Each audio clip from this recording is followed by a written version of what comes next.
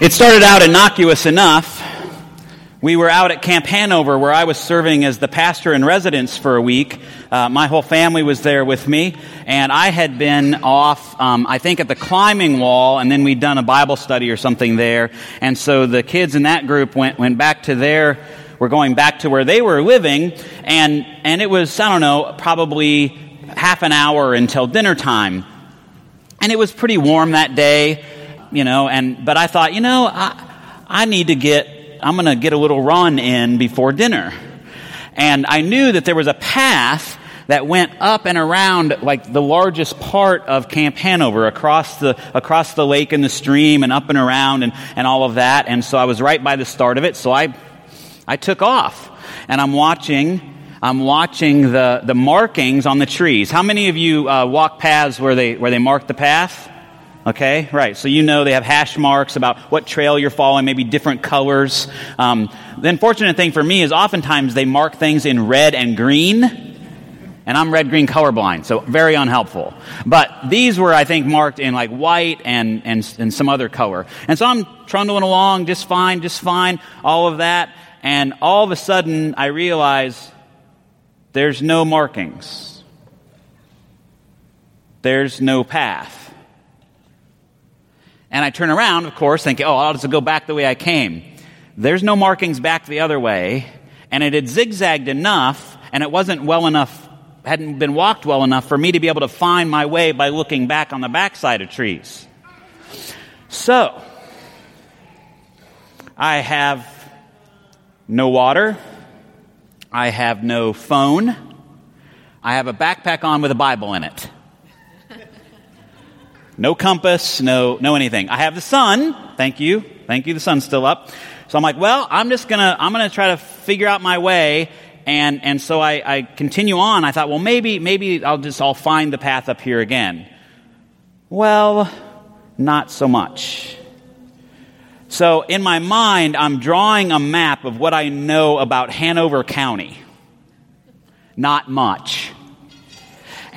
And so I begin to look at the sun, and I think there's a road over this way, so I'm just going to head that direction, because I know my directions in relationship to the sun. And I head that direction, and I'll find a road. So I just keep going. And I experienced all kinds of unexpected things. I found a place where they were logging. I found some other farmer's field. I kept thinking somebody's going to shoot me because I'm crossing somebody's, property line and I don't even know it, These are all the things that are going through my head on this unexpected journey. And then finally, I see an opening, and there's the highway, or a road anyway, that's paved. So I get up there and I'm thinking, okay, now, where am I? Do I go this way or this way? Well, I looked at the sun and I thought, okay, I think this one goes up this way and then meets another road. So I start running again. And I didn't tell you that I was wearing a big Panama hat, like with a big brim, I've got like a button-down shirt on that's sort of a fishing shirt. I'm wearing like khaki shorts, and running shoes. So did anyone stop to ask what I was doing along the road? No.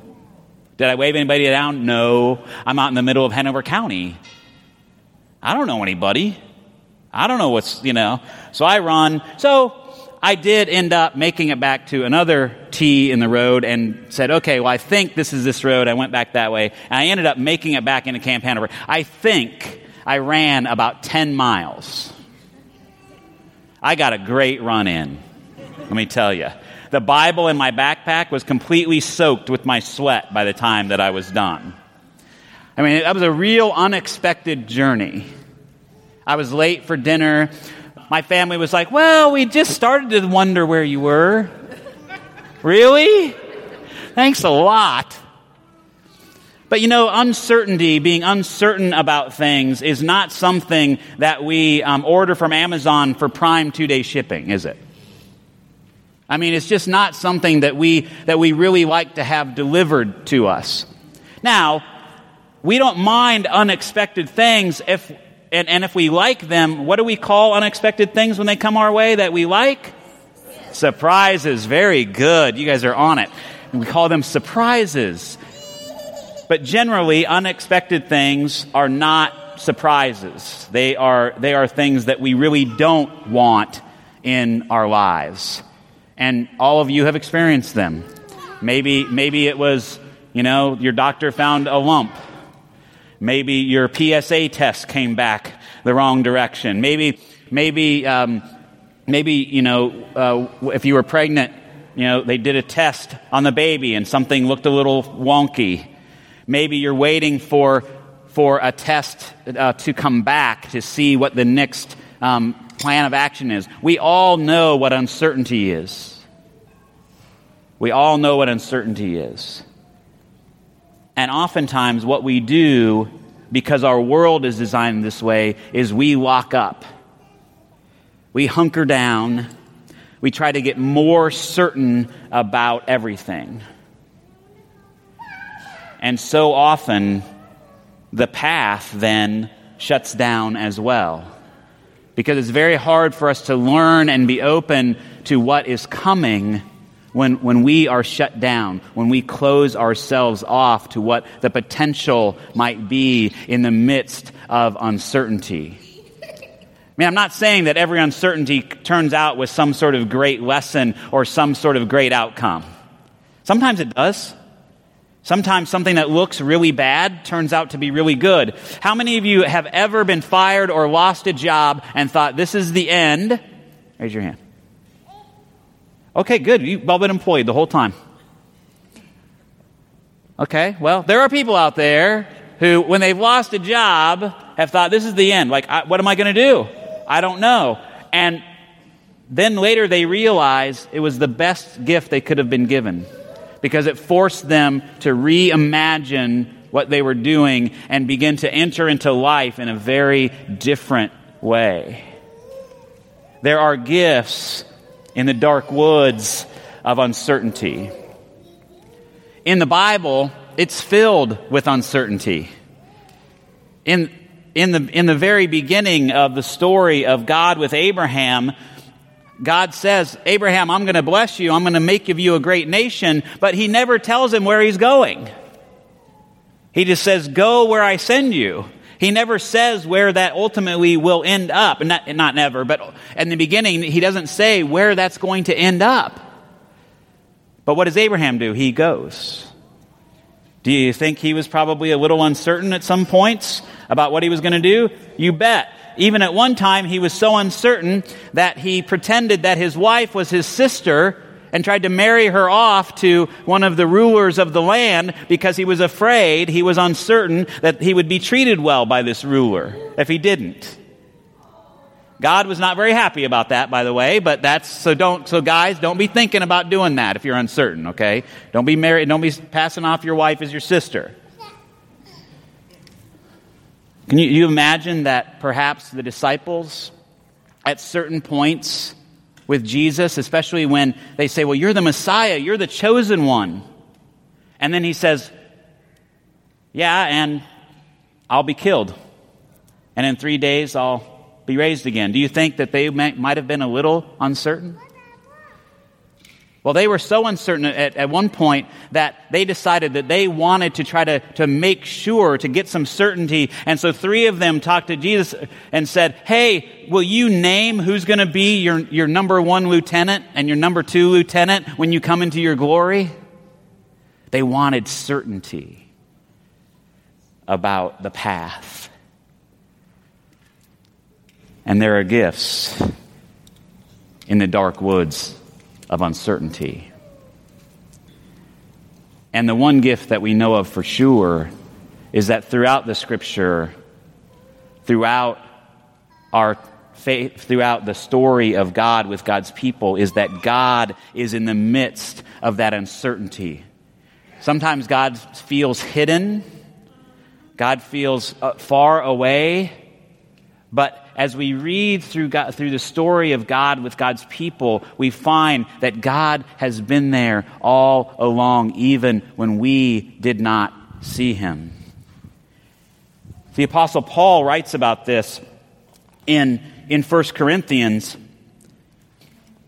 He in his famous chapter, 1 Corinthians 13, He writes about, does anybody know 1 Corinthians 13? Does anybody know what that chapter's called? The love chapter, yeah. We use it in weddings all the time. Completely inappropriate use of it, actually. But we use it in weddings all the time. It's actually about God with God's people and God with God's community, but that's a whole other thing that I can go on about later. But he talks about in that, he talks about this love chapter, and then he says, when I was an infant, this is a different version, but I'll read this first. When I was a child, I spoke like a child, I thought like a child, I reasoned like a child. When I became an adult, I put an end to childish ways. For now we see in a mirror dimly, but then we will see face to face. Now I know only in part, then I will know fully, even as I have been fully known. God knows us utterly and completely and thoroughly. And so in those unexpected times, in those times of uncertainty, God knows what our needs are. And if we can begin to develop trust and faith in the midst of those times of uncertainty, we can be opened up to a new path, to a new way of understanding God and understanding ourselves. In the book, Gifts of the Dark Wood, he calls that living wholeheartedly. That we would enter into all things with our whole heart and mind and spirit. That even in the times when we are scared, when we feel alone, we can say, I don't know. God, you know. There are gifts in the dark wood of uncertainty. And so what do we do? What do we do then if we know that we are going to see in this mirror dimly? The word there is the word that we end up translating into the word enigma. And enigma is really often a mystery. We look into God and we see dimly because God is a mystery to us. And that doesn't mean we should quit trying to understand God. A mystery is something that has so much meaning, you can't ever plumb its depths. You keep finding meaning after meaning after meaning in God. And so we can look into that mirror dimly, into that mystery, and instead of being flummoxed, being frustrated, we can begin to say, what is the next thing I'm going to learn? But until we see God completely and understand what that means, Paul has some words for us. But right now, until that completeness, until we know God completely, we have three things to do to lead us toward that consummation. Trust steadily in God. Hope unswervingly. Love extravagantly. I'm going to say that again. Trust steadily in God. Hope unswervingly. Love extravagantly. Faith, hope, and love.